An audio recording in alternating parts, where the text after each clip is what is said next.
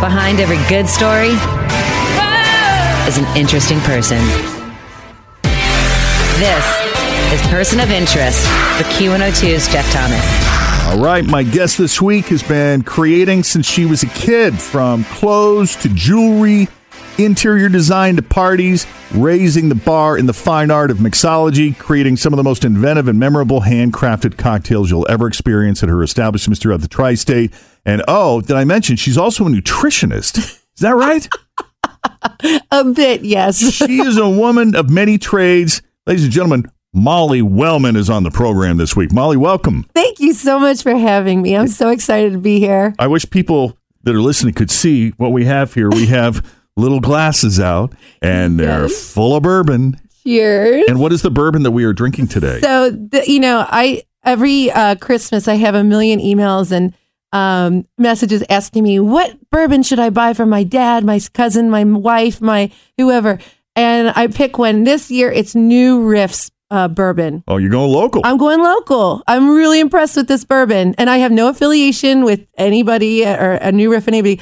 I just really love this bourbon. And I love that it supports the local community. Well, cheers. Cheers to you. Yeah. Yeah. All right. I can't come here and not have bourbon. Oh, nice. Yeah. Explain this because, I'm not a bourbon expert by any stretch of the imagination, but it does seem to have a stronger hint of rye. It does. Than other bourbons I've had before. Yes. I think New Riff, I love the complexity in this bourbon. I think it's good. I think anyone who's, even if they're like a weeded bourbon lover, or they like to drink rye, or if they're new into bourbon, or if they're an enthusiast in bourbon, all can definitely enjoy this bourbon. It's a roundabout everybody bourbon. I think that's a great way to describe it. So you introduced me to my first bourbon. Yes. We did a bourbon tasting at one of your places. Was it Old Forester? It was a number of bourbons, but Old Forester was one of them. Yes. Prior to that, I didn't really like the smell of bourbon. Oh, gosh. But you somehow taught me to deconstruct it in a way that gave it personality and character, and I discovered that by easing my way in, I really developed a love for bourbon. I'd like to say it's a healthy love. Healthy and responsible. Healthy and responsible That's love, the best way to enjoy bourbon is in a healthy, responsible way. Right. So yeah, I think that's really important. It's not about just knocking back bourbon in one, big shot of it, and doing several of them and falling off of the bar stool and like acting like an asshole, that's not what bourbon is about. Bourbon is about an experience. It's about history. It's like you're pretty much drinking the history and the lore of this area when you drink bourbon.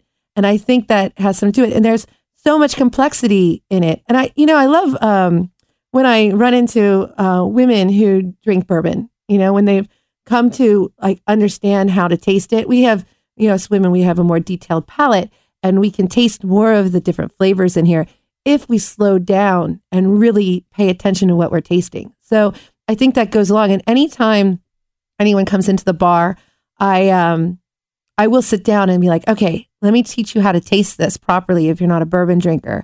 And I love when, people understand and they're like, oh, now I see what we're drinking. This makes complete sense. So if you're a person who like always wondered like, hey, I'd love to like taste bourbon, but I just can't get past that harsh taste, come and see me. I can help you. I'll hold your hand. It'll be okay. You changed my life. I'm so glad.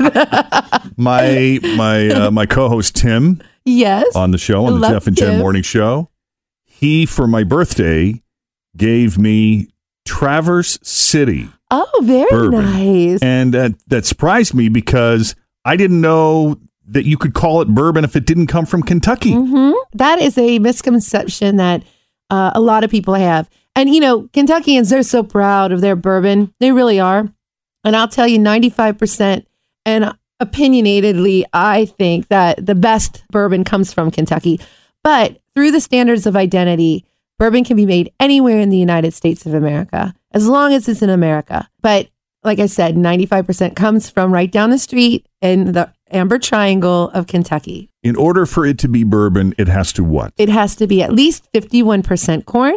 It has to be aged in a new char oak barrel. A new char oak barrel. Yes, new char oak barrel, and I'll get to that as well. Okay. It has to go into the barrel no more than 125 proof, distilled no higher than 160 proof, and nothing else can be added to it. And it has to be made in the United States of America. So those are pretty much, I feel like I'm missing one, but pretty much those are the standards of identity. Now, to be called a straight bourbon whiskey, it has to be aged at least 2 years in a barrel. And if it's aged under 4 years, then an age statement has to be placed on the bottle. Okay. If it's under 4 years. Under 4 years. There has to be an age statement on the bottle. Exactly. There has to be an age statement on the bottle. Now, when it says Kentucky straight bourbon, that's when it's made in Kentucky. But there's some really great bourbons that are made in West Virginia and Virginia. There's some great stuff that's coming out of New York. And Michigan, evidently. This stuff I got out of Traverse City was actually pretty good, pretty smooth. I've had the Traverse City. It's really good. It really is. That's the other thing. There's been an explosion of craft distilling going on all throughout, not just America, but the world. But America has really taken hold of this. In Ohio, though, we've only been able to distill since 2007. So since Prohibition. Yeah. So, but before Prohibition, we had we had so many distilleries in this city making booze. It's crazy. I'm actually doing a lot of research on that right now. I hope maybe a book will come out of it or something. I don't know. And that's what I love about you is the research you do to come up with inventive ideas for cocktails. Oh, yeah. Now, you have 2 establishments, we should say. Yes. Japs and Myrtles. Yep. Japs downtown and over the Rhine. And those are Molly-owned establishments. They're my bars. Yes. But if anybody ever says, oh, I came to your bar, it is all for you. It is all for the people of Cincinnati and your friends and family. It's just for me to have fun in and make really cool cocktails. But that bar is for you to entertain in. And then for you to enjoy the cocktails in, of course. So let's go back. Okay. Before all this happened. Yeah. What kind of kid were you? Oh, my gosh. I think I was always still a nerdy kid. You grew up here? Yeah. I grew up right behind Northgate Mall in Coleraine. And I have 2 sisters. They're both younger than me, but they both act older than me. When we were growing up, I think I was probably the more troublemaker, or maybe since I was the oldest, I was the one that got in trouble for most stuff. Did you set out to get in trouble, or did it just happen to you? I just am a creative person. You don't strike me as a troublemaker. Well, no, I wasn't a troublemaker. I had my own ideas about things, and I always wanted to know why and how and things, were put together.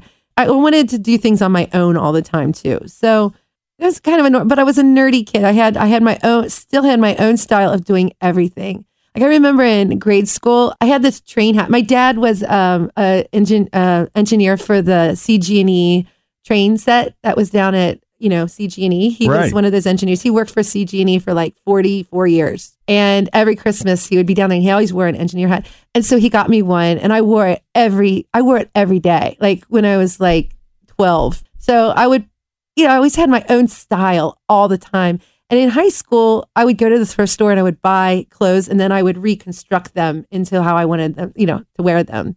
So I always wanted to be a fashion designer. And what kind of reaction did you get from your friends at school? Oh my gosh, I got made fun of so hard. I really did. It wasn't fun going to school in grade school for me. But that takes bravery to keep on being you in the face of that. Well, it's funny. I think some listeners could remember, I'm in my 40s. So back in the 80s, there was this style of wearing a beret that had like these ribbon, like weaved through the barrettes, and then you'd have the streams come down. And I thought it was so dumb. I couldn't get into that. I was like, I don't like that. I would never wear that. But I always had my own style. I just never fit in with the rest of the kids at school. And at home, I was always fine with it because I was always doing art, or I was like, I was taking my sister's or my mom's clothes apart and resewing them, which they didn't like. I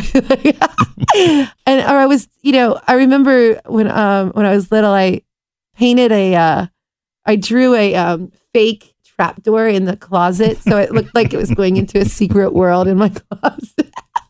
And you're not doing it to be antagonistic or a troublemaker. No. You were just expressing your creativity. Yeah, I just had like I lived in my own world. Really did. Yeah. I think I still do in a way. I think you and I have something in common. I read somewhere that you have dyslexia. I do have dyslexia. I do too. Yeah. When were you diagnosed? I was in grade school. I remember I went to St. John Dry Ridge out in Coleraine, and up until the third grade, and they didn't know what to do with me because my mind was in the clouds all the time, and I was still to this day a terrible speller. I couldn't figure out where to put punctuation. I couldn't figure out, and then I was a terrible speller because I would spell things backwards, or I'd get letters mixed up, or I had the hardest time with remembering which way the D or the B went when I was really young. It's such a weird thing. Like my mind just wouldn't work that way. Do you have to think twice when guessing like left versus right? Still to this day, I'm the same way. I have to put my hands up and look for the L. Mm-hmm. I don't know if anybody else can understand that, but that's how I have to figure out left that way. But when I got switched into St. James White Oak, and there is where I think I was pretty much diagnosed, but it was never like somebody took me in a room like, oh, let me sit you down and say, you have dyslexia. Like it was never like that. It was more, okay, we just need to find a different way for Molly to learn, Right. And I was really grateful for that because I learned so many different tricks that the normal, the kids in school were, on an everyday basis, like what we were taught, how we were taught. I just had to learn a different way. And I still learn that. I think in pictures, I think that's how I can do all this history stuff. It's interesting. Stories and pictures. I was diagnosed in the 9th grade, but it wasn't until I flunked out of the 9th grade. Really? And they said, we just think this kid's not applying himself. We don't understand. He seems like a relatively intelligent guy. We just don't think he's paying attention. Right. And my mother just had that, she had that mom's instinct that said, no, I think there's more to the story here. Yeah. And so she had to foot the bill herself to have a core evaluation done that would really kind of get into the nitty gritty of how my brain worked. Right. And when it was discovered that there were issues with reading comprehension and spatial relations, and I could still, like you said, I could still learn. I just had to learn a different way. That's right. That's exactly how it was for me. I think a lot of kids are dyslexic. I run into parents now who, I think there was an article written where I was talking about that, and they're like, oh, I heard you're dyslexic. My kid's dyslexic too, and da-da-da. And it's really interesting to talk about that. I think there's a lot of kids out there who have dyslexia and don't know. And it is a different way. And are struggling. Yeah. Undiagnosed. Exactly. And I hope they know that they're very smart. It's just, they're smarter than most kids, just smarter than the way that the usual curriculum of teaching is in your standard school is. They probably are smarter than that. So it's just they need to learn a different way. We're all so special, we're so cool. Unique. Exactly. Individuals. Exactly. What did you think you were going to be when you grew up? Oh my God, I wanted to be a fashion designer. Since I was 7 years old, I wanted to be a fashion designer. I remember I had a subscription to Vogue, and I would go and I'd pull out like the outfits I wanted, and I would try to go to like thrift stores in high school. And when I was a little girl, I got my grandma's sewing machine, and my grandma taught me how to make a skirt out of a pattern. And I wanted to be a fashion designer so bad. And then I actually got a job at Chanel when I lived in San Francisco. How does that happen? I don't even know. That's a whole nother story. Wow. But it was like a dream come true. I'm like, oh my gosh, I'm going to work for Chanel. And it wasn't like making clothes, but it was working in this like high-end boutique. Just being around that. Yeah, it was really cool. It was like, it was a really neat thing. But then I realized these people are freaking nuts, and I didn't want to be a fashion designer anymore. What do you think when you say they're nuts? Meaning that they were obsessed with things that you weren't necessarily obsessed with, like image? Yeah. Or was there more to it? They spent a lot of money on the stupidest things. I mean, there was like some really ridiculous things that came through that boutique, and some were really beautiful. I mean, there was some like, I think I'm a classic girl, and when you look at me, you don't think I'm a very conservative person, but I'm like pretty classic person. I don't look classic, but I am.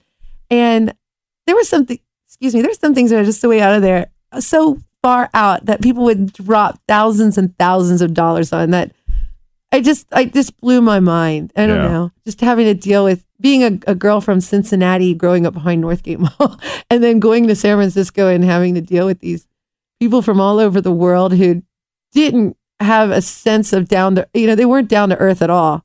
it just made me not like that whole industry. Well, there was recently a social experiment on the internet At the Payless? with Payless shoes. I know, that was so funny. Paylessy. I know, I love it. Where Payless shoes set up this fake high-end boutique, invited all these influencers to come and shop for basically their shoes at ridiculous markups to test what influenced people's perception of a brand. And they discovered that if you put a high price on it, people naturally think it's better. I thought that was the funniest thing ever. Being in high-end retail at one time and knowing exactly who those people are.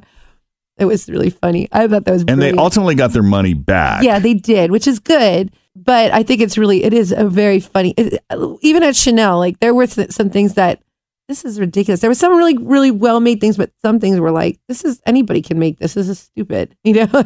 What is your favorite form of expression? Is it fashion? Or is it cocktails or something else? I think it changes all the time. I think cocktails are one of them. Yeah, but that's a great question. Or is it the way you present yourself? Because it is. I think it's the way I present myself because I'm interested in. I have a love for the past, the present, and then the future. So I'm presenting myself in ways to bring more of that to light. I think, and I do that. I think through the way I look, tattoos, and then the way I dress, through how I put my brand out there, to the cocktails that I make as well, because I'm doing past now and hopefully future drinks as well. And then I just organizations and things I get myself involved with, Let's talk about your first tattoo. Okay. It's this one. I know you can't see, but it's this one right here. The one around we're looking at your right, kind of just above your wrist. Exactly. It's like, it's a sunburst. It looks like a bracelet. And a friend of mine did it, or a friend of mine designed it. A really close friend of mine designed this. He drew me this beautiful picture of a sunset with the sun and everything. This was in the 90s. This would have been 1991. No, about 1992. Yeah, 92, I would say. And it's kind of tribal looking. That's the style then. And another friend of mine did it for me at a party for beer money. Don't do this, kids. Don't do that. Do not. And this is coming from Molly Wellman. Yeah. Don't go to a party and have somebody who thinks that they can tattoo do that. Right. But this was a tattoo artist. He was in town from New Orleans and he was a professional. Go to a professional tattooer for your tattoos. That is important. That is very important. I can't stress that enough. But if you were around in 1992, it would have been okay. But this was thought out. This was thought out. And it was done by a professional. Just happened to be at a party. You must have an incredible tolerance for pain when you consider where. Yeah. I'm looking at your neck right now. And that I would think is a very sensitive part of the body to have. I really thought it was going to hurt the worst, but it was the least painful to do for me. Some people say it was for them. It was the most painful, but I have still stuff on my sides. That have been there for 10 years that are just an outline that my tattoo artist is always like, when are we going to fill those in, Molly? But it hurts so much. And the older I get, the worse, I think it's the worst pain. I just got tattooed the other day and I had to take a couple breaks. Really? Yeah. Like, why does this hurt worse than it did when I was younger? I don't know. You feel like the older you get, the more it hurts over time? Maybe it's the less, the less I can take. Our tolerance for pain? Yeah. Can you say what it was that you had done? Yeah, I just, I have a tattoo artist. His name's Chris Sanders. He has a tattoo shop on 4th Street called Nightshade. And I've been getting tattooed by him for the last almost 17 years. And I got some birds on my leg done. And then I'm going back next month to get some stuff on my other legs. And you're also married to a tattoo artist. I am. And, it's funny. So I'm married to B from Bealistic. Everybody knows him as Tim Gundrum on Facebook. He's been a tattooer forever. And I've known B I've known B since the 80s. And he traveled around the country tattooing. And, we were both in San Francisco at the same time. And then we came back here and he opened his tattoo shops, and then I moved back to Cincinnati from San Francisco. And I would bartend his tattoo parties, and that's how we kind of reconnected. And then 2 years ago, we got married, which is just crazy. But he doesn't do my tattoos. But he's a great tattoo artist. Yeah. Has he tried to do your tattoos? Has he ever said, let me? No. He's respectful. I sense a boundary there. Oh, yeah. when we first started dating, he's like, I was like, I hope you don't think you're going to do my tattoos. Like, Chris Sanders does my tattoos.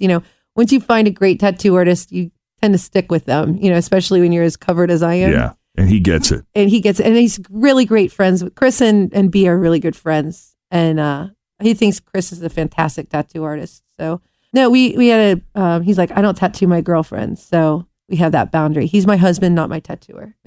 Your husband who you met in San Francisco. Well, I met him here in Cincinnati. Gotcha. We just happened to be in San Francisco at the same time. And what brought you to San Francisco? One of my best friends. I went to go visit her one year when I was in my 20s, and her roommate had moved out, and she's like, why don't you just stay? So I came back here, sold all my stuff, took my cat, my sewing machine, and all my clothes, and moved out to San Francisco. My mom wasn't happy, but what a great city. That's one of my favorite cities in the world. Oh, it's so beautiful there. It really is. I thought I'd stay 6 months, and I was there for 12 years. 12 years? Yeah. How could you even afford it? San Francisco's got to be the most expensive city in the country, if New York isn't. It really is. It is more expensive than New York. It really is. I've been in New York. I haven't lived in New York, but I've been in New York. Yeah. I like San Francisco way better than New York. Yeah, I really do. I can only spend like 3 days in New York. Anyway, you can figure out ways to live in a place. You can make it work. You can make it work. And it was expensive, but I did work full commission in high-end retail for a while. And then I took a year off and went to school out there. Then I got into hospitality and did really well with that. So it's just a matter of working it out. And when you say you got into hospitality, yeah, meaning what? I got into bartending and working in restaurants and bars. And I worked in a nightclub for like 5 years. And I was a bartender for a little bit, but then I got into cocktailing, where I made like 3 times more money cocktailing out there, doing bottle service. And is that something you just fell into? I didn't plan it at all. And my friend wanted me to come and work at her restaurant that she had opened as a food runner. And then the bartender didn't show up. And then I got literally thrown into it and never looked back. But then I cocktailed for a while because I made more money doing it. And it was so much easier just bringing bottle service. And then it wasn't fulfilling, so I came back to Cincinnati, and then I got back into bartending, but in a whole different way that, what I'm doing now with the history and the cocktails, the classic cocktails. I mean, you're more than just obviously a bartender. You're also a respected mixologist, a creative, someone who's known for their creativity, but you're also known for the way you express yourself and your personality and the way you present yourself. It's a big part of your brand. At what point in your career did that start to take shape? So I think really when I came back to Cincinnati in 2008, I started looking, I was like, I didn't know how the city would accept me because I'm a little more colorful, with all the tattoos and everything. I really wanted to make sure that I kept my identity. I wanted to still have my style and everything. And so I didn't know how the city had changed in 12 years.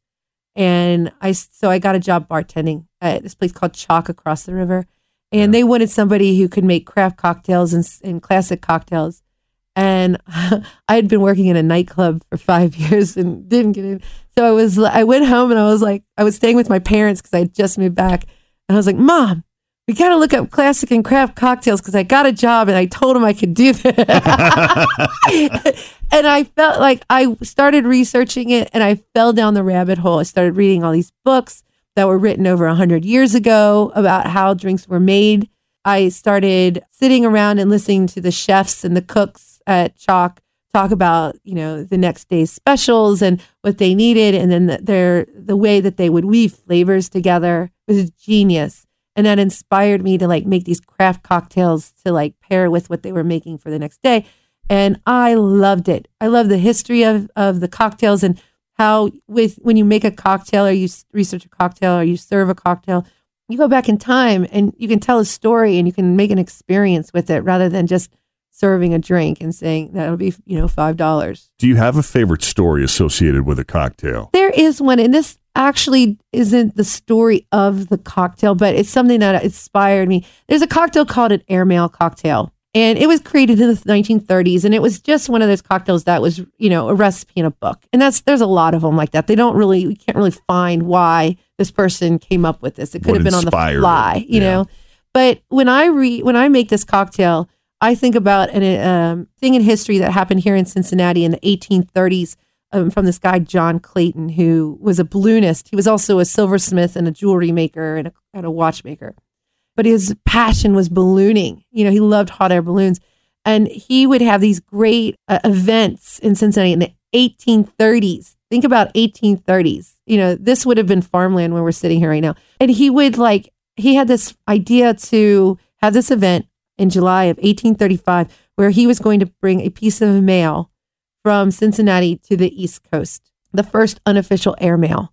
So he loaded his balloon up. He made a big deal. There were bands playing. There was actually like souvenirs given out. Like there were these like crazy boxes that I think our history museum still has these boxes of John Clayton's big event.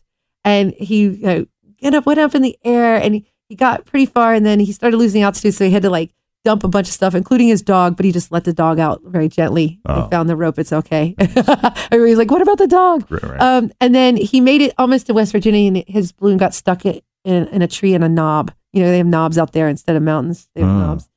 And it's called Keely's Knob. And he had to find a mountain man to help him, a knob man, I guess, to help him get the balloon out. Right. And send it back on a steamboat back to Cincinnati. And then he sent the package in a stagecoach to the East Coast. But it was the first unofficial airmail. And I think it's such a cool story that we had here in Cincinnati. And every time I serve that drink, I tell that story. So what exactly is in an airmail again? Oh, it has rum, fresh lime, honey syrup, and then it's topped with champagne. It's delicious. Well, I want to take a break here because when we come back, we're going to ask you what your favorite cocktail is, what makes a great cocktail, and what you see for the future of downtown, and talk about some of your establishments and Molly's brand. I love it. All right, coming up as we continue on Person of Interest. We'll be back with more Person of Interest in a moment.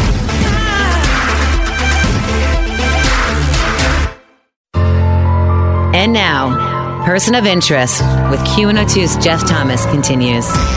All right, well, my guest this week is Molly Wellman, who is a woman of many trades, but she's best known for her two establishments, Japs and Myrtles. And I said Molly's Brands because that is the name of your organization now. Yes, it is. She is not only creative, but she is determined and fiercely independent. Molly Wellman, welcome back to Person of Interest. It's good to have you in this week. Thank you. I'm glad to be here. This is so cool. We were just talking about cocktails a few minutes ago and what inspires some of your cocktails.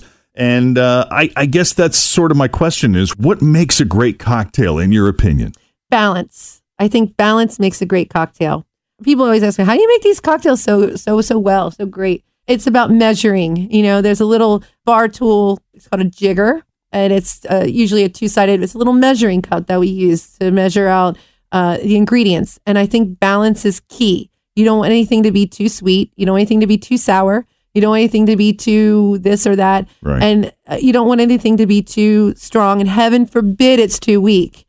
So balance is the perfect way, is the most important thing for a cocktail. It's interesting that you say that because when I first started drinking bourbon, it was old fashions for me. Yeah. And then after a while, it became too sweet. And then sort of graduated to Manhattans. And I still love a good Manhattan, but I always am asking the bartender to doctor it by, can you just sort of cut the sweet vermouth in half? Maybe just a little bit, just a dash. Can I have it on an ice ball instead of on the rocks if you have a large format ice cube or something like that? Yes. And then there are moments like right now where we're just sipping New Riff, Kentucky straight bourbon. Got it. We're straight. Right. Exactly. So I always say you can drink. I mean, I have people who come in and they like things to be a little sweeter. They like things, or I have a ton of people who are like, I don't like it too sweet.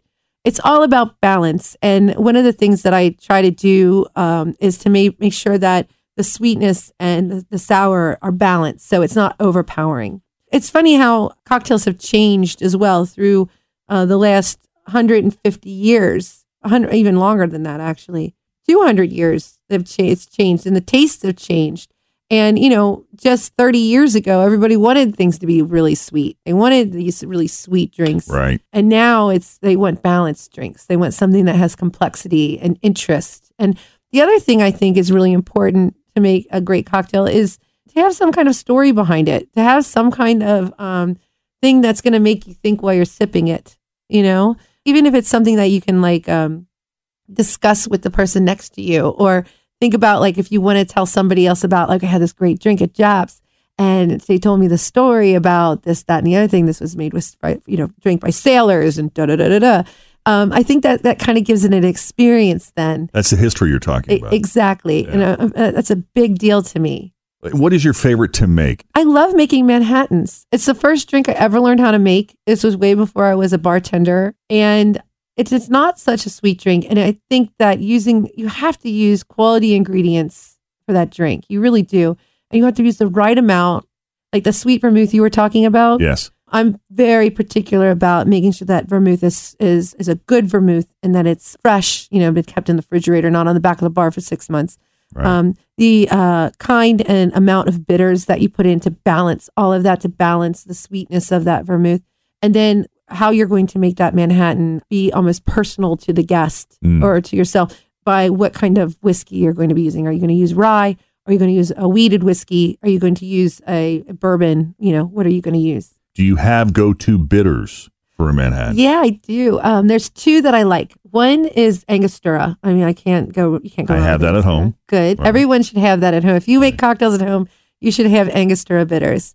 And if you walk into a bar and you want to get a Manhattan and you don't see Angostura behind the bar, turn around and walk out of that bar and go somewhere where they have it, because you will not get a good Manhattan if they don't have bitters. Interesting. Yeah. Just turn around and go out, because it's a great bar, I'm sure, but it's not a great bar for a Manhattan. Okay. You need bitters to balance that drink. The other one is, I love the Woodford Reserve cherry bitters. I love it. Now I've never had them, and I love Woodford Reserve. I'm going to have to get you a bottle. Now they cost a little pretty penny, but they are so worth it. And you're using a dash or two. Okay. They're so good. They're great in Manhattans or old fashions. I love them. I swear by them. How do you make your Manhattan? I make my Manhattan. I do this little thing where when I'm chilling the glass, I always put ice in the cocktail glass. I like it up in a cocktail glass, okay, with a stem. And I usually will what we call wash the glass with dry vermouth first.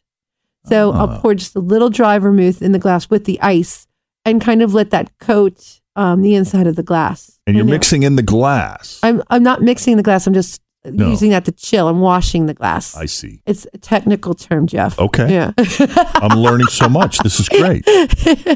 But then in a mixing glass, I'll mix together bourbon. I like bourbon. I like high rye bourbon Manhattans. That's what I like to drink. And then I'll use only just a half ounce of Carpano Antico sweet vermouth. Now, if I don't use Carpano Antico, I really love to use Vaya, which is out of California. And it's a fantastic sweet vermouth that I really enjoy. And then about 2 or 3 dashes of Angostura bitters or the Woodford Reserve bitters, depending on which bourbon I'm using. Meanwhile, as we were saying at the beginning of the podcast, today we're drinking New Riff because this is your recommended bourbon of the year. Right. You don't have any partnership. They're not paying you to say this. Not at all. You like it because it has high rye content? It has high rye content. I think the complexity is awesome. And I think it's a bourbon that whichever way that you sway with your taste in bourbons, whether it be high rye or a wheated or Angel's Envy, I think that this taste encompasses that. Plus, I love that it's a local, and I love to support local quality products. And I find this to be a quality. Is that the question you get asked the most, is what kind of bourbon should I get my... Definitely. Yeah. That or... it doesn't bother me at all. I will answer as many as I possibly can get to. I'll answer. Yeah. And I also get asked, what should I make for my party? So, like what cocktail, what punch should I make? And I will get back to you with that. I have no problem sharing recipes ever. Yeah. I love it. Let's talk about your current ventures. Okay. Japs and Myrtles. Yeah. You've been associated with Japs for a long time. 8 years. Yeah, I've had Japs for 8 years. It's my baby. It's my second home, Yeah. It might be my first home, and then my actual house is my second home. But yeah, Japs is a really special place. It's been a part of Cincinnati through generations now. So I feel like I have to be almost a caretaker of this historical place. I mean, let's talk about Japs for people who have never been. Okay. The character of Japs and where it is and what makes it so unique. So Japs is located at 1134 Main Street. It's a block. It's on Main Street, a block from Central Parkway North. And it's right opposite of 12th Street. My building looks straight down 12th Street on Main Street. And it used to be a wig and hair store back from 1879 to about 1985. And was owned by a guy named John G. Japp. And I did the whole history on him. He was a very interesting, awesome dude. He was really cool. Such a Renaissance man. But when he moved to Cincinnati, he lived in a couple places, Texas and St. Louis and Chicago. But then he moved to Cincinnati and he established this hair store. And he also owned a toiletry company, and he made hair dyes and perfumes and all this stuff. Anyway, he ran that store up until himself, up until 1937 when he passed away. And then it was passed on through generations of the Japp family until 1985. And then 1992, a guy named Neil Barstow came in and made it a bar. And then it had been bought and sold by a few owners through the 90s into about 2002. And then it closed, like completely. And it was closed up until I got my hands on it in 2010 and turned it into a cocktail bar. So what we do at Japp's, we do cocktails from the 1700s to the 1950s. But we also have wine. We have a great wine list. We have beer on. We have a few beers on tap, and I always do local. And then we have canned beer, and we do normal stuff too. And I also like to say we do non-alcoholic drinks as well. I love I call them my wagon riders. I have a lot of friends who don't drink alcohol as well as drink alcohol. And I want to make sure that they feel just as comfortable coming into Japp's as the people who are drinking are too. Yeah. So we do a lot of non-alcohol. It's always in a fancy glass, and it always makes you feel like you don't have to take an Uber home. Right. So we do a lot of non-alcoholic drinks as well. But you're in this very historical place. And if anybody's read about anything about me, I don't like TVs in bars. So we don't have TVs in the bar. I want everybody to focus on, the environment they're in and the people they're with. And if they want to meet new people, it's a much easier way to meet people when they're not like zoned into like ESPN. So no TVs in the bars, but we do have music. We have bands that play Friday happy hours. We have the Burning Caravan that plays, and they are the best. The best. They've been with me for 5 years, and they always say that I lock them in the basement, but I don't. They're so cool. It's really fun. How do you recommend a first-timer experience Japp's? I would come in on a weekday. Weekdays downtown in general are, unless there's a big event going on, they're so peaceful. It really is. It's a way that you can really like mingle with the locals. I meet the best people during the weekdays at Japp's that I can actually have a conversation. I was just going to say, you probably have a little more time to actually talk to them because you're not as spread thin. Exactly. It really is nice. I hang out as much as I possibly can because I do a lot of things around the community and everything. But I try to be in my bars as much as I can. I might not be behind the bar, but I always will jump back there if somebody wants me to make a cocktail. But I love meeting the people who come in and chatting with them and finding out their story. Right. Chit-chatting about like what's going on in the city. Or I meet a lot of people from out of town who come in and they want to find out what Cincinnati's all about. But we have a lot of great regulars as well, and just catching up with them. They're like family, So I think that if you don't like the crowds and everything, it is a magical place just to come on the weekdays. And we're open Tuesday through Saturday. And it doesn't matter what age. I have a lot of people who are like older and they'll be like, oh, that's too young for me. No. Yeah. I have people from, 21 to 95 years old that come into to Japp's. Wow. It runs the gamut. Every kind of person. I have punk rockers who will come and sit at my bar. That I'll have priests who come and sit at my bar. That's great. So it's I love it because it is every kind of person you can find, and you see the richness of our city. And then Myrtle's Punch House is so different to me. It is. For someone who's never been to either, how does Myrtle's Punch House differ from Japp's? So Myrtle's is in East Walnut Hills. It's on Woodburn Avenue, right at a street called Myrtle. It is a block from Madison, and we look at the St. Francis de Sales Church. It's so beautiful. But Myrtle's is a punch house. And it's funny, I'll see things on Facebook what is a punch house? Okay. So punch house, we serve punch. And it's not like the punch, you had in college where it's like a hairy buffalo or anything. These are punch recipes that date back 500 years. Okay. Punch is something that is a very historical way to drink. And it's a way of sharing your ideas and your dreams around a punch bowl. So when I opened that bar 4 years ago, Walnut Hills was up and coming, and there weren't any other bars really around at all. And there were two things, like doing research, knowing how communities are put together, especially how Cincinnati came to be as a village and then a city. But there's two things that were really important to community, and one is the church and the other is the tavern. So they already had the church, they just needed a tavern. Yeah. And going to their community meetings and everything, I noticed that they needed a place where they could come and convene as a community to put together their community the way they wanted to do so. So that was the whole idea behind putting the punch bowl, everybody calls it the punch house together. It's a place where different groups can come and share their ideas and their dreams for forming the community around a punch bowl, just like how Cincinnati was formed. It was formed around a punch bowl. And I know this for a fact, Jeff, because you can go visit that punch bowl at our museum at the Union Terminal. Really? Yes, you can. There is can I tell the story? Please. Okay. I know you're on like what do you mean there's a punch bowl that Cincinnati you have me on the edge of my seat now, literally. Look at this. So when Cincinnati was formed, first people who came, that was in 1788, right? In December, because, that's the greatest time to come for a boat ride down the river in the wilderness. Right. There were, a few people would come. And by 1890, there was a guy named Griffin Yateman. Think Yateman's Cove. Okay. Right. That's where the name comes from for Yateman's Cove.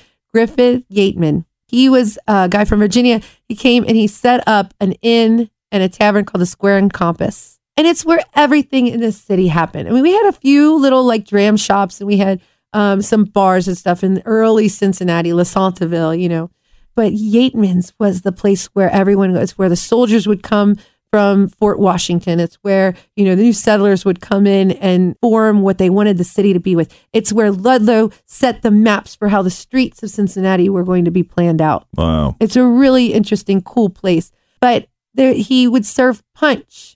And there is a punch bowl. It's a very kind of an Asian motif. I have a picture of it. I'll show you before I leave. It's probably about this big. And they have it at our museum center. And I'm the big nerd that I got a membership to the museum center just so I can go visit my punch bowl. I love that. I'm so proud of it. But they formed the city, the ideas for, how banking was going to go, how the streets were going to be made, how, they would have celebrations, they would have funerals, they'd have court, they would hold this all in this tavern to form our city around a punch bowl. So with that idea, I wanted to bring that same idea to East Walnut Hills so they could form that community. And it worked. That community's built, growing and building, and there's groups, there's book clubs, there's all kinds of really cool things that happen at Myrtle's. And what I love is there's such a difference in personalities between Myrtle's Punch House and Jab's, yet they're still both very reflective of you and the communities they serve. Well, I look at the neighborhoods when I put bars together. I look at who's in the neighborhood. What does the neighborhood need? I'm definitely not a cookie cutter kind of person at all. Right. And I think each 52 of our neighborhoods here in Cincinnati are so unique, have such incredible personalities because of the people who live there. And they're all special. They all deserve to have something that reflects them as a community. So I try to capture that when I open places. Now, I feel like I'm taking up so much of your time asking about. I could talk with you all day, so let me know if you got to go. But we have a whole thing of bourbon here. I love that. Yes. Okay, so going now. I know this is after the fact, but I'm just curious how this all came together. You recently, I don't want to overstate it, but you did a partnership with Brittany Ruby Miller involving Maker's Mark. Yeah. Can you tell me what that was and what that was for and how that happened? So that was really, really cool. Actually. So Brittany is a good friend of mine. I'm so blessed to have her as a friend, and blessed to have so many entrepreneurs and restaurateurs in the city as really good friends. I'm so great. We can always talk about, they're always on the same level. Like, okay, oh my gosh, this happened or that happened, or we can relate to each other. And I'm so happy to have that community. And I love this city too because. Not one in Cincinnati. We're not very competitive with one another. We like to lift each other up, which I think is a beautiful thing. It's interesting that you point that out. I never really thought of it, but you're right. We do. We all lift one another. I do so many events all over the city every year where we're all right next to each other. Really wanting. We all have this grand idea of making sure our city is the top. You care about the city. Yeah, we do. We care about the community. We care about the city. And I partner up with a lot of different companies and groups in Cincinnati. I love to do that. I love working with other local entrepreneurs. And I'm so happy that I can do that. It's not about competition. It really is about lifting everyone, each one of us up. And it's about making our city the best it could possibly be. If you compete with one another, you'll never get that. It'll never happen. Yeah. It'll never happen. And I couldn't do that anyway. I'm too nice of a person. But Brittany was never really a bourbon drinker. And my husband and I, we love Ruby's. We even got married at the precinct. That's how much we love That's perfect. Ruby's. We go there all the time. And I don't remember how we became friends. They wanted me to do a bourbon dinner with them a long time ago. And that's how we became friends. And I noticed she wasn't really a bourbon drinker. Her husband, Caleb, was a bourbon drinker, but she never was. And I'm like, if it kills me, I'm going to make you a bourbon drinker. So the whole idea, when Maker's Mark came to me and they said, hey, we want you to do a barrel.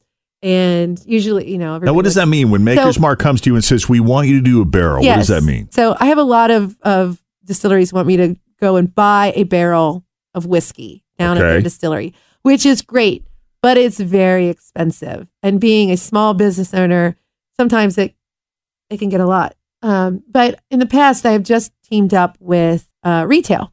So where they can sell the bottles and then I could get a case or a couple cases and then I could sell them at my bar by the dram. Because I can't sell bottles of bourbon or liquor from my bar. Right. You can only serve drinks. Just drinks. Okay. Yeah. That's how the state of Ohio. Not bottles. All right. So knowing that I can't, when you get a barrel, you get about 200 bottles of bourbon. I didn't know that. Yeah, you get a lot. So one barrel is about, what'd you say, 200? Around 250, depending on the age. And, all barrels are different. Interesting. But it's really cool. You go down to the distillery and the distillery's great. The master distillery will usually be there and they'll pick, 5 barrels. I remember doing one. We did 12 barrels. They brought the tasting up here and I had to take an Uber home. Oh, wow. But, 4 or 5 barrels and then we'll taste them all. And every barrel is different. So you just pick which one you like. And then, a couple more months later, you get the bottles. So who knew there were that many nuances or differences in the character of different barrels under the umbrella of one distiller, right? You know what, Jeff? I consider barrels of bourbon like people. Every single one of them is unique and different. They really are. Fascinating. Even if it comes out of came from the same crop of corn, distilled in that same batch, and then put into a barrel, and it's set right next to each other in the rick house and aged the same amount of years. They're going to be completely different. Meaning, if you buy a bottle of Bulleit bourbon, for instance, it may not necessarily have the same characteristics that another bottle of Bulleit would have the next time you go buy it, or is there more to the story? There's more to the story. So, distillers and distilleries have this very hard job of tasting a lot of barrels and finding for their single barrels, at least finding the ones that have the same characteristics and the same tastes. The rest of them, they get a consistent product of why you like Woodford Reserve or why you like New Riff or why you like Wild Turkey. They blend the barrels together to get a consistent product, and then everyone at the distillery has to go in and do tastings to find out which ones they think have that same characteristic, and they have to fill out a little paper. It must be really hard to work at a distillery. I feel so bad for those people. I do too. A little tear. Right. But yeah, they have it's a consistent product because of that blending process. So if you pick a barrel, yes, and you put your name on it, right, it is unique. It is unique because, like I said, every barrel is different. It's not blended with a bunch of different barrels. Just because it has Maker's Mark's name on it does not necessarily mean it's going to be reminiscent of the Maker's Mark you're used to drinking. Right, exactly. Oh. So Maker's Mark is unique, though. Maker's Mark is unique in that they work really hard in the aging process to get consistency. And they also blend their barrels together to get a consistent product. They also rotate their barrels to get a consistent product. So when they have a really unique barrel pick process, their Maker's Select, where they kind of use the idea of what they did for their Maker's 46. Okay, Maker's 46? Yes. So Maker's Mark is unique in that they take a mature barrel of Maker's Mark bourbon. Yep. They dump that into, a little holder, and they take the top off of that barrel. And in that barrel, they put about 10 to 12 French oak toasted staves in that barrel. And then they put that bourbon that they just poured out back in that barrel and put the top back on. And they put it into a cold warehouse. It's a cave, actually. It stays at like 55 degrees. And age it for a few more weeks, 8 weeks. And then it comes out, and that's Maker's 46. That's the difference between regular Maker's Mark and 46. Okay, so how they came up with that idea for Maker's 46 is they went and worked with Independent Stave, and they came up with, about 100 different experiments with different woods, different ways of charring, different ways of toasting, all these different ways of doing things. And number 46 was the one they liked for Maker's 46.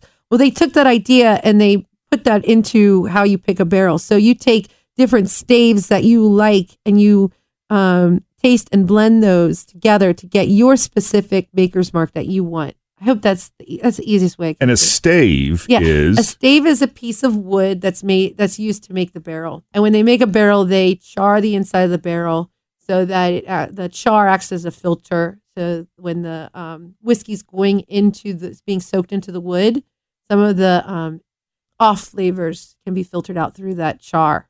The wood is the flavor, so it brings, in the wintertime, it goes back into self-bringing flavor and color. And so you're able to add different nuanced characteristics to it by using these different staves that they have at Maker's Mark. Fascinating. It really is. But you're not committed to one barrel. No, there's thousands of ways that you can put together a very unique bottle for yourself. I love how they did that. I think that's so cool. Yeah, and it's very unique. So if you can't sell the bottle in the bar, right? I can't sell it in the bar. Well, here's the thing. So Brittany, I teamed up with Brittany. I said Maker's Mark came to me and they want me to do a barrel pick, and we're going to sell it at one of the retailers, and we're just going to go through the state and get it into a couple cases in our bar. And I was like, if you don't want to do this with your company, with Ruby's, I understand, but I definitely want you to come down with me to pick this barrel because if it kills me, I'm going to make you a bourbon drinker. It'll be a fun day. It will be, yeah. Nevertheless. So, of course, Brittany being who she is, so she's an incredible businesswoman. She lives, breathes, and just sees everything for her company. I love to watch her work. I love how she runs Ruby's. Her dad he's so proud of her, and her brothers Dylan and Brandon, and I mean they are just the most incredible family. I just love them to death. But Brittany she brought some of her bartenders down and spent a day, and it was all women who picked this barrel, which is different from the other barrel picks that I've had. I love picking with anybody. I love picking with men and everything, but it was very different and very cool to pick with these women who are very detail oriented, really thinking about the customer who we were going to be, who was going to be drinking this, right? Rather than just for ourselves. And sophisticated palates too, because women do have a more detailed palate. More detailed palates, really generally speaking. It's just it is what it is. It is. So it was really a fun day. Some of them had never been to a distillery, and what a distillery to go visit for the first time is Maker's Mark. If you haven't been to Maker's Mark, you really should go down and check it out. It's gorgeous. It really is. But on Friday, we had our launch, and we sold out of all the bottles. That's great. I know. It's really, you can still come to like Ruby's, or you can come to Japs or Myrtle's, and you can taste it by the dram, by the glass, but all the bottles are gone. But there will be another one. You're going to, not just with Maker's Mark, but I mean, there are other opportunities with other distilleries and other partners that you'll be doing in the future, I imagine, right? I love picking barrels of whiskey, and I love doing it. I just love meeting, what the best part is when it comes out, you get to meet all the people who are into, whiskey or who are not into whiskey. Or, I don't know. I like the people part of it the best. I like tasting it, of course, but I love the people part of it. What sets you apart, I think, is your attention to detail. Thank you. And in everything in life. Is there one area that you think you take too far, or another area where you maybe feel like you kind of let slide a little in the balance of it all? Oh, gosh. Yeah, all the time. I do my best to keep everything. My hairstyle always sucks, I think. What? What are you talking about? I don't know. I can't get my hair right, but one day I will. One day I'll get that's the stupidest thing ever to say. But I don't even know. What do you wish you were better at? Oh gosh, so I wish I could cook. Oh my God, so does my husband. I can't cook. I am a horrible cook. So what do you do? I try How do so you eat? hard.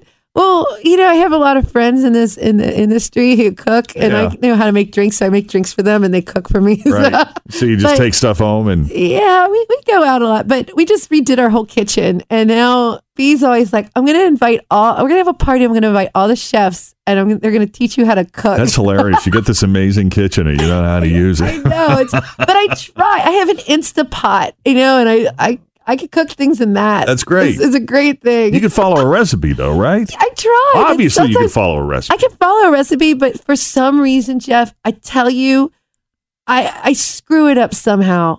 I'm the same way. I don't know what I do. I remember one time I tried to make something. I tried to make beef stew. This is so funny. It was the last year, and I followed the recipe. I got off the internet to a T.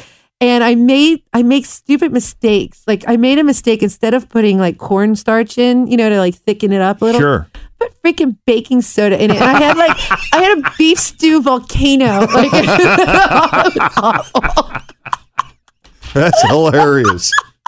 B came home. He's like, "What are you doing?" I'm like, "I'm blowing up our kitchen." I know. He's like, "You can't cook. I can't believe a person who makes the greatest cocktails can't cook anything." No, but I'm right there with you. Like I could grill a steak, and I can follow basic recipes. But when you start getting a little more detailed, I fall into the same traps that you do. Right. And I don't know. Like maybe that is our dyslexia, where there are certain details that require a different kind of preparation. A lot of it is timing and knowing how long it's going to take to do this before you fire that up. Yeah. And blending it all together and having it together at the right moment. That's where it becomes an art form. I think and so. And when I sit at the chef's table at really any restaurant, a Boca comes to mind immediately because they have those little stools that are up where you can sort of watch them in action. Yeah. It's fascinating to me, right? So too. I don't know how they do it. I think it's fantastic. It's more than just a skill. It's an art form. It really, really is. It really is. It's something that I would love to know how to do. I have definitely not mastered it. but what you do is an art form. Well, yeah, it is. I think so. I think with liquid, I can do liquid things really well. When it comes to like solid food, no. I should just go on a liquid diet. Well, I can do this all day. I know. This is fun. I know. I love talking to you. So you must, if you haven't had the opportunity or if it's been a while, rediscover Japs and rediscover Myrtle's Punch House right there in the corner of Woodburn and Myrtle, and then Japs on Main Street and over the Rhine, just north of the Central Business District, just 1 block north of Central Parkway. You got right there. And it's Molly's Brands now. Yeah, Molly's Brands. Jeff, thank you so much for having me. It was great to see you. It's great to see you. Thanks. I'm glad. Thanks for drinking whiskey with me. Anytime. All right. Well, Person of Interest is produced by Natalie Jones. If you found Molly as fascinating and interesting and beautiful and as compelling as I did, send us an email, poi@wkrq.com. We always welcome your thoughts. Also, feel free to make a suggestion for a future Person of Interest. And don't forget to rate and review us on iTunes. Until next time, for Person of Interest, I'm Jeff Thomas. Thanks for listening. These are the people behind the stories that matter to you. Thanks for listening to Q102's Person of Interest with Jeff Thomas.